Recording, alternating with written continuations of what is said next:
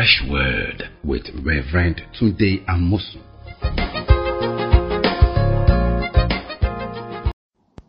Welcome to Fresh Word. One more time, we are discussing about what I call the prayer point of Jesus.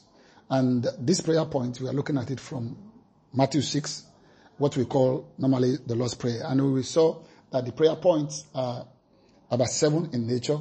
We saw that he said, Our Father who art in heaven. We said the first prayer point is, hallowed be your name. The second one was, your kingdom come. The third one is, your will be done. The fourth one is, give us this day our daily bread. And then the fifth one is, forgive us our debt. And then the sixth one is, lead us not temptation. And the seventh one is, deliver us from evil. These are all major prayer points that heaven will like us to pray about. To pray about hallowing God's name, about his kingdom, and then third, his will. Then it comes to our own life now, which has to do with our provision, material provision. Talk about our missteps and our mistakes and our failings. That's the area of forgiveness. Then we look at other ones about leading us not to temptation and deliver us from evil. Deliverance from evil. Evil is in this world today. And Jesus made it one of the prayer points. And the last one, not the first one. Can you imagine that? And let's look at priority of Jesus on these 7 prayer points. And so we are looking at it today again to explain prayer point. Don't forget that we are looking at this prayer point so that we know what to pray. Jesus is from the Father. He was with the Father before he came into the world. He rose from the dead, went back to the Father, and he has been with the Father from the beginning. So he knows the Father more than anybody else, and he knows what the Father would like us to pray. So he gave us this prayer point. Just more than just something we recite. It's actually prayer patterns that we can use to pray. And let's look at the first one Jesus put on the list. He said, Our Father who art in heaven. The next thing, the first prayer point was, hallowed be your name. The word hallowed means to surround with honor, with reverence, the name of God. To glorify his name, to worship the Lord. So worship is the first prayer point. Jesus said, if you're going to come to me, if you're going to come to the Father through me, you're going to have to come with worship. And if you notice in the Bible, all the great men that ever prayed any prayer, they will start with who God is, and they will magnify God, and they will lift up the name of the Lord. Let's go to the early church at prayer in chapter 4, the book of Acts, when they were praying after they, threatened Peter and John about not preaching the name of Jesus again. Let's look at what happened to them. Listen to this. When they went to go and pray, verse 23, Act 4:23. And being let go, they went to their own companions and reported all that the chief priests and elders had said to them. So when they heard that, they raised their voice to God with one accord and said, we are in trouble. No, they didn't say that. What did they say? Lord, you are God, who made heaven and earth and the sea and all that is in them. They began with God. They began with who he is. You are the maker of heaven and earth. You are the creator of everything. They came to the Father as the biggest and the greatest and the highest in the universe. And that's where our prayers will be. Your biggest, your greatest prayer point is worshiping and magnifying and exalting the name of the Lord. So, praise and worship is more than just like a kind of a fitness exercise we do in church. It's more than that. It's just more than just, trying to waste time before something will come up. No. Number one prayer point is worship. Your prayer point should begin with worship. You should worship the Lord. If you have nothing else to pray, worship is enough prayer. Worship is enough to engage your time, engage your attention, and engage your life. The Bible says we should worship the Lord. Let's even look at what Christ said about worship, hallowing the name of the Lord more and more. Let's go to the book of John chapter 4. Jesus was talking to the woman at the well about worship. Let's look at it in the Bible. John chapter 4. Look at verse 20. Our fathers, this woman talking to Jesus, our father worshipped on this mountain, and you Jews say that in Jerusalem is the place where one ought to worship.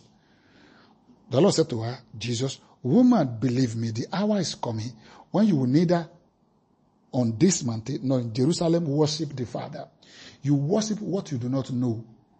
We know what we worship, for salvation is of the Jews. But the hour is coming, and now is, when the true worshippers will worship the Father in spirit and in truth. For the Father is seeking such to worship him.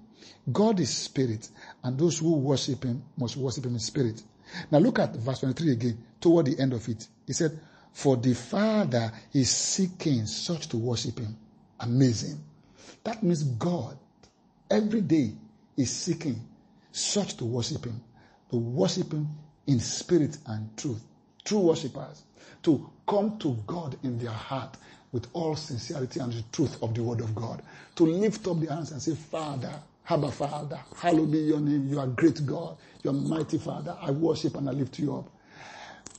Today, many people are asking God for things, but only few are exalting him as the Father and as God. So begin to worship, begin to lift up. If you have nothing else to pray, worship God, lift up. That's the highest prayer point. That's the greatest prayer point. That's the best prayer point. When it comes to prayer point, pray, my Father, hallowed be your name. Glorifying his name. Let's look at Psalm 95 and talk about. That's why the book of Psalm is full of worship and praise. Let's look at verse 1. How do you worship? How do you hallow the name of the Father? Listen to this. Verse 1, Psalm 95. Oh, come, let us sing to the Lord. Let us shout joyfully to the rock of our salvation. Let us come before his presence with thanksgiving. Let us shout joyfully to him with psalms. For the Lord is the great God and the great King above all gods. In his hands are the deep places of the earth.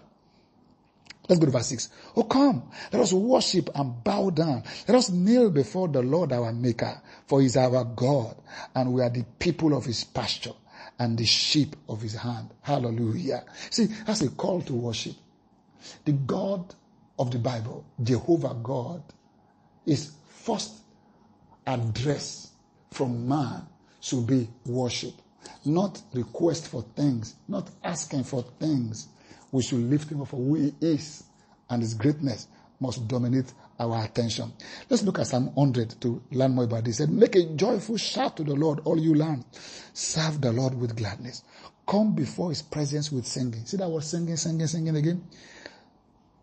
It says this, know that the Lord, this is the truth, is God. It is he who has made us and not we ourselves. We are his people and the sheep of his pasture. So when we come to the Father, we must see ourselves as his family, that we belong to him, that we are his own. Glory to God. Look at verse 4. Enter into his gate with thanksgiving and into his court with praise. Be thankful to him and bless his name. So if you don't start with thanksgiving, you're not even coming near the gate of God at all. Talk less of coming near the throne. And he said, into his court with praise and be thankful to him and bless his name. For the Lord is good, his mercy is everlasting, and his truth endures to all generations.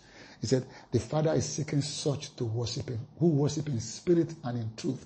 You don't have to have some kind of element and physical object to worship the Father. Let your spirit capture the word of God and lift up and open your mouth and exalt him. That's your highest prayer point. That's your greatest prayer point. The prayer point of Jesus for his people is our Father. First of all, hallowed be your name. Hallow in the name of the Father. Glorifying the name of the Father. Exalting the name of the Father is the first prayer point. And that's what we need to look at. Let's go to the next prayer point. It says, your kingdom come. Your kingdom come. We will look at this more in the next episode. But what is the kingdom of God? Jesus said, seek ye first the kingdom of God, and all these other things shall be added to you. I like this one. The prayer in the area of God's kingdom. Because, see, when you seek his kingdom, you will have other things added to you. See, you can pray for things. You can ask for one thing and God will give it to you. You can ask for two things, he'll give it to you. But when you seek his kingdom, all these other things shall be added to you. They'll be added to you. Even that's before you ask for them. So praying around the kingdom of God, seeking his kingdom, praying about his kingdom, your kingdom come, seeking his kingdom is our next prayer point. And we'll see that in our next episode. Thank you for listening.